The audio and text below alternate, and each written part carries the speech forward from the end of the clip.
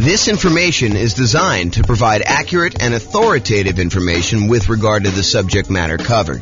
It is offered with the understanding that the presenters are not engaged in rendering legal, accounting, or other professional services. If legal advice or other expert advice is required, the services of a competent professional should be sought. Welcome to the Roanoke Real Estate Investing and Real Estate Financial Planning Podcast. Learn all about investing in real estate in Roanoke, Virginia, with a combination of real estate financial planning and modeling with numbers specific to Roanoke, plus syndicated, more generalized recordings of live and pre-recorded real estate investing classes, not all of them specific to Roanoke. Be sure to stay tuned after the podcast for a message from our sponsors. Well, good morning and welcome, everyone. I am your host, James Orr, and today we're continuing with the series we have on improving cash flow. We find ourselves in a market where prices have gone up very rapidly over the last few years, maybe not so much in the last year or so since interest rates have gone on a tear, but interest rates are up a lot and rents are up, but they're lagging a little bit behind what the increase in price and the increase in interest rates have done to cash flow, such that cash flow is not as great as it was if you were acquiring the same property a year ago as it is today. And so cash flow has become more important than ever, and yet harder to attain than ever. And we need some additional strategies to improve on that cash flow. And so this is the series we've been doing on how to improve that cash flow. And we've covered so far a bunch of the different stages of acquiring a rental property or owning a rental property. And I've broken out how to improve cash flow into those various stages. So for example, we covered all the different strategies you can use to improve cash flow or cash now when you're searching for properties. We've already covered that in a previous class. We've covered all the strategies to improve cash flow when you're financing the property. We've covered the strategies when you change the strategy that you're using and when investing, going from short-term rentals to long-term buy and hold, or, renting out, house hacking or something like that. So we talked about all the different strategies you can change to improve cash flow. Talked about improving the property to do cash flow. We've talked about how to improve cash flow during the stage when you're marketing the property for rent. And we've talked about all the ways to improve cash flow when you own the property. Now we're going to talk about the last section, which is all the different ways to improve cash flow when you are renting the property. So this is all the stuff related to when you're renting the property. So let's jump right into it. I've broken down this stage into 5 different subgroups. So for example, I have a subgroup for when you add different services, when you add additional services, or when you add done for you services. I have a subsection for charging appropriately, billing back tenants for the things that they really should be paying for, or tiering rent by credit score, or collecting pet rent, things where you are not necessarily charging your tenant appropriately for doing that. I've got a whole section on convenience billing, changing the frequency of when you bill, getting them on or off auto pay, giving them a discount for on-time payment versus charging a late fee, and changing the term of when you do bill as another example of convenience billing. Then we've got a whole section on timing, giving them notice starting early to test high rents and renewing during peak season. And then finally, there's a miscellaneous section for making sure that your tenants have renter's insurance. And so let's jump right into those because I want to make sure we get them all covered, and I have a few things to say about each one. All right, so let's talk about the group of adding services. And I think these two are related. There's the additional services that you can add to offer to your existing tenants where you can increase your rent. So as a really simple example, can I add a high-speed internet and charge extra for offering that as an additional service to my existing tenants? As just one example. Or the second one here is done for you services. Can I offer them a done for them service where they wouldn't have to do stuff anymore? For example, let's say they live in a single family home and normally they would be responsible for lawn care as part of renting that particular property, but we could add a optional or maybe mandatory service for them to have the lawn service taken care of for them for an extra fee. And the extra fee can be more than what the person we are outsourcing it to would charge. There's a little bit of overhead and oversight that you need to do, and a little bit of risk, honestly, that they won't pay, or there'll be vacancy or whatever it is. So you should charge a small premium for offering additional services, additional done-for-you services. But you could do stuff like lawn care or snow removal or house cleaning or whatever other services that they might find valuable based on your knowledge of them as your tenants and what they might want. Okay, so either offer them additional things like high-speed internet or whatever you're doing there, or done-for-you services. The next group is charging appropriately. I don't know how many times I brought clients out to look at a property where the current landlord is not billing back for utilities. They're renting their properties and they're saying, water is included in rent, or electricity is included in rent, when you could measure the utilities and bill the tenants back separately for these extra utilities.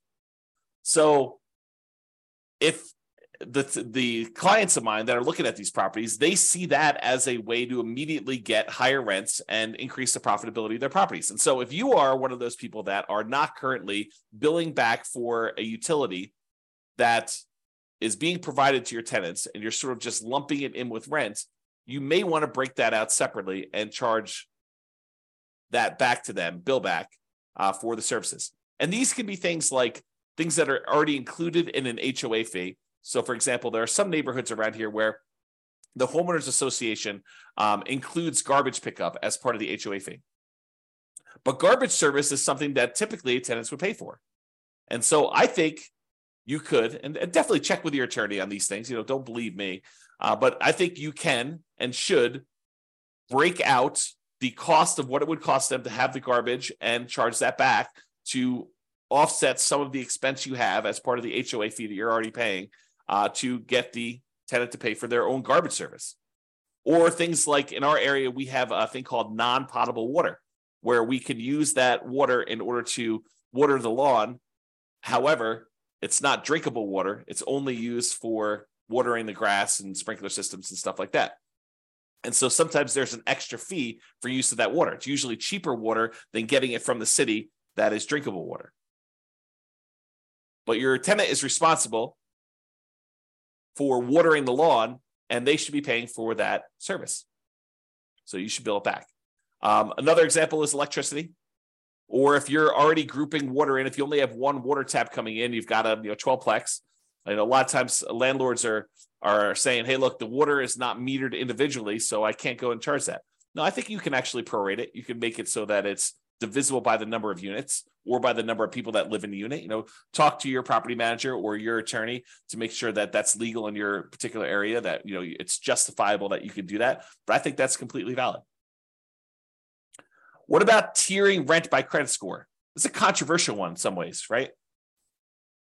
But if someone has a really, really good credit score, might you give them a discount because they are more likely to pay on time, less likely to have problems with them staying in the property? Or could you say to somebody who applies and you say, look, or normally our credit score cutoff is 650. If you have less than a 650 credit score, we don't usually rent to you.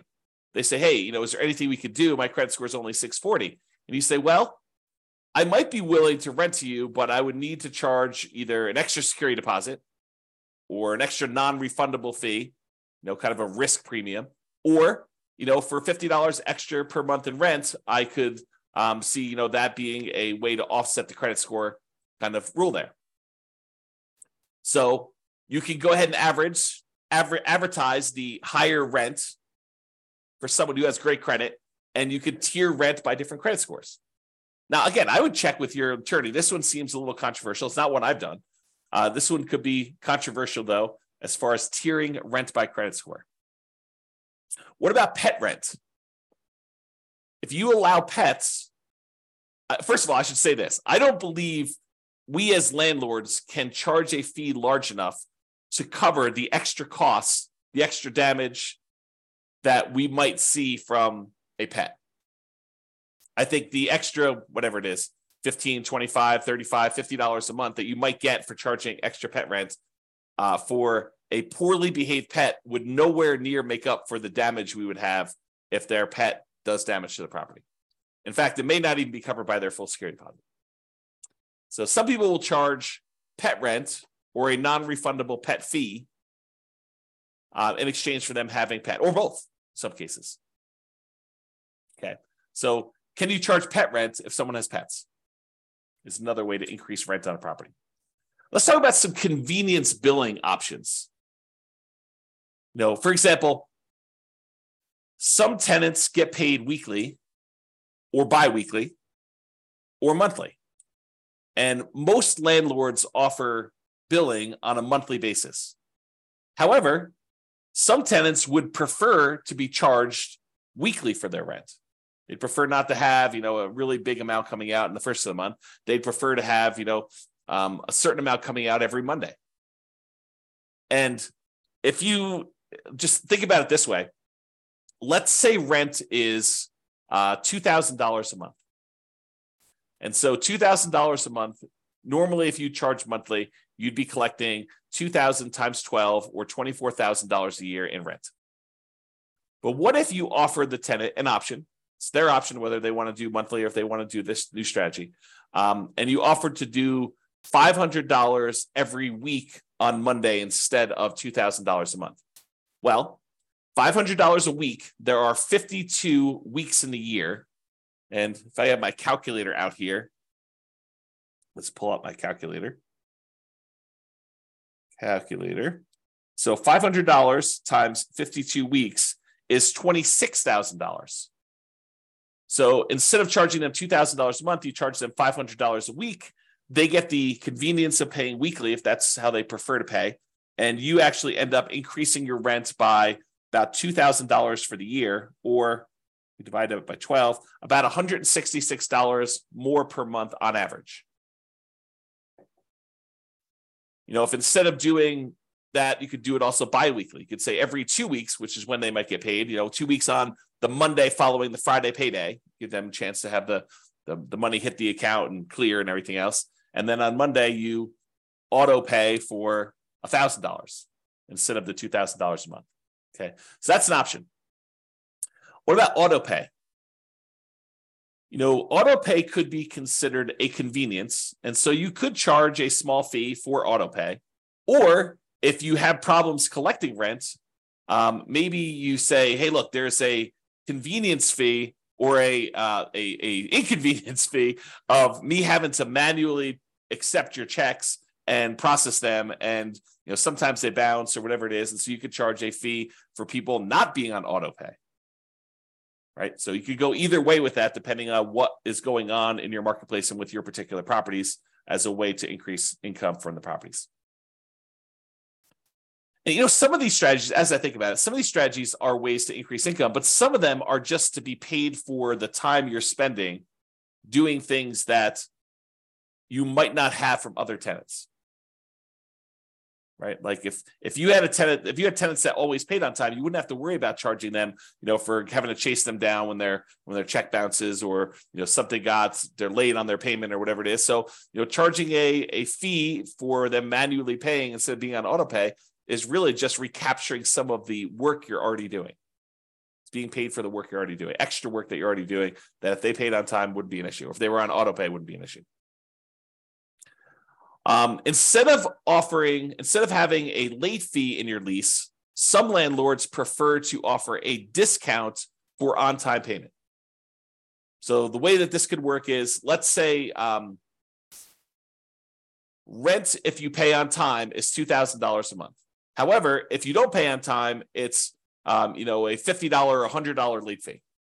Well, the alternative way to structure that is you advertise the property, and when they sign the lease says that the rent is $2,100 a month, not $2,000, but they have a $100 early pay or discount for on-time or early payment. So that if they pay before the first of the month, it's $2,000. If they pay after the first of the month, it's $2,100. So it's not a late fee. It then is, that's what the normal rent is. However, if they pay on time, they actually get a $100 a month discount. And the $100 discount amount is the amount that is probably what you would have charged for normal rent if they were going to pay on time. Okay. So instead of offering late payments, a fee for late fees, late payment fee, you give them a discount for on-time payments or early payments. What about term? We talked about this in another strategy, but can you change the term of the rental agreement? Are you going to rent to them by the day or by the week or by the month instead of doing a yearly lease? The biggest example, this most common example, is short-term or vacation rentals. Change the business model to be billing at different periods of time. Somebody wants to do a week-to-week lease or a month-to-month lease, you can increase the amount of rent you get. Typically, the shorter the lease period, the shorter time period you have for your lease, the more expensive it tends to be. A daily rental is typically more expensive than a weekly rental. A weekly rental is typically more expensive than a monthly rental, and a monthly rental is typically more expensive than a quarterly rental. A quarterly rental is typically more expensive than a yearly rental. Think about it that way. All right. So those are the different convenience billing options. What about timing? Using timing in order to improve the rent you're getting on property. So one of the things is giving your tenants notice 60 to 90 days prior to their lease expiration to find out if they plan on renewing and what the renewal amount will be for them. And if they're not going to renew, then being able to start marketing the property early, ideally at least 60 days ahead of the lease expiring, and so that you can test higher rent than you think you might be able to get. And if you don't get any inquiries or calls on that, or any reasonable number of inquiries or calls, within a week or two, then maybe you drop it back down the tiniest bit. But you have 60 days, full 2 months plus, in theory, to be able to market this property before you'd have a vacancy. One of the things we're trying to avoid here is avoiding vacancies. Getting that tenant lined up way before the lease has actually expired and the current tenant is moving out. Now, if the tenant renews, that's great. Then you've got a renewal. You don't need to worry about it. You sign the new lease, 60 to 90 days ahead of time. You get them ready to go for their next year. In most cases, I think rents will probably bump up a little bit, just kind of like cost of living, maybe not to full market rent, but sort of like maybe a halfway of what we saw as a rent increase for the year. That way you don't get stuck 5 years from now with significantly below market rents. You're kind of like increasing a little bit each year. But then if they decide not to renew, then you have this head start to be able to test high rent and test early and lower your rents if you're not getting the responses you need in order to get that property filled before it goes vacant. And then ideally, you want to be renewing in peak season. So schedule your leases to end during peak rental season. And that may be a little bit different depending on what market you're in. In our market here, it's probably in the springtime, kind of like spring to early summer, like May. So schedule your leases to end during peak rental seasons. You don't want a lease to end between Thanksgiving and Christmas in most cases. So what if you have a tenant that gets evicted and they happen to have the property vacated, right after Thanksgiving? Do you do a year lease from Thanksgiving? No, you do not. You market the property because it's vacant right now, but you tell them that the lease is either a short lease, like it's a 6-month lease to get them on cycle, or it's a long lease, it's an 18-month lease to get them on cycle. But you don't voluntarily put a year-long lease in place to have yourself be vacant again in Thanksgiving and Christmas. You're setting yourself up for failure. You're setting yourself up for below market rents if you're constantly having to market your property between that Thanksgiving and Christmas time. So you want to go and optimize your rent. So sometimes you might have a 14-month lease. Sometimes you might have a 17-month lease. Sometimes you might have a 6-month lease, although I prefer to do at least a year. But you do whatever you need to do in order to get on peak season if you find yourself having to lease a property at a less than optimal time for the first one. Then after that, ideally the lease is coming due in a period of time where it's optimal and you can just renew for 1 year at a time based on that. But get on cycle to begin with and then work with that. Okay. So those are all the things with timing, making sure the timing is in your favor for doing that. And then finally, renter's insurance. And you might be saying, renter's insurance, James, why is renter's insurance on here as a way to improve cash flow? Well, It's not an issue unless there's a claim, right? If you have a tenant living in a property and something happens to the property, there's a fire, there's some type of flooding, there's a roof leak or something like that, and something in the tenant's property gets damaged, and they come after you to pay for their $5,000 kind of like furniture stereo system because the leak was there and they somehow think it was your fault.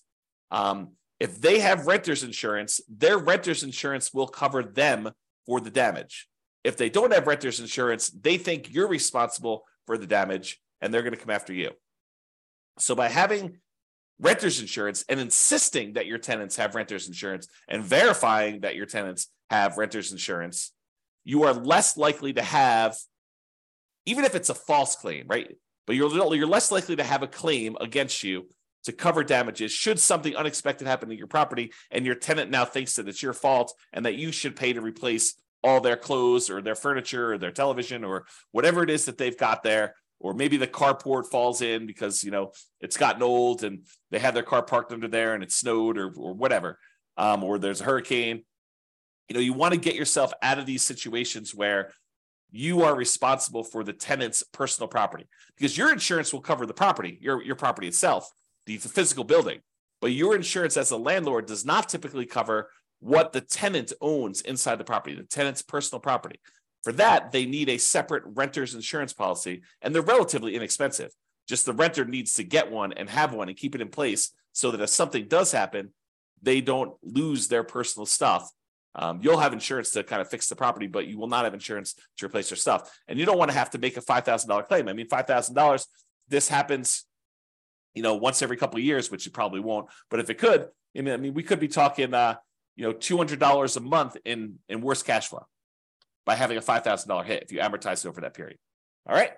So in conclusion, optimizing cash flow is really about maximizing income whenever we can and minimizing expenses. And today, I think a lot of the ideas we had, there may be a couple in there that were a little bit larger, but a lot of the ideas we have were like really small amounts. And I think for a lot of folks, you wouldn't even bother with a lot of these unless you were really trying to optimize and get like the most small wins on your property. I think for the most part, if you do the big things, use the right strategy, get the right financing in place, kind of do the things to make sure that your property is rented and rented right. I think you don't need to play around with some of these things that might increase it by $25 or $50 a month. Because I think you get to a point where if you've already optimized in other areas, adding these additional ones on there start to get excessive.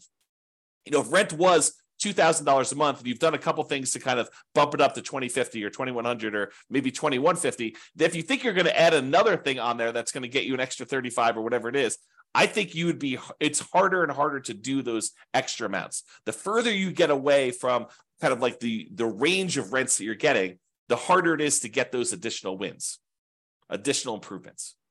Okay. So there are things you can do on properties you already own that will improve your cash flow. That's sort of what we talked about today. It is better, in my opinion, to take a more holistic approach, look at all of the different stages, look at all of the different ways that we can optimize, and pick the ones that make sense for you and your particular situation and your particular properties. All right.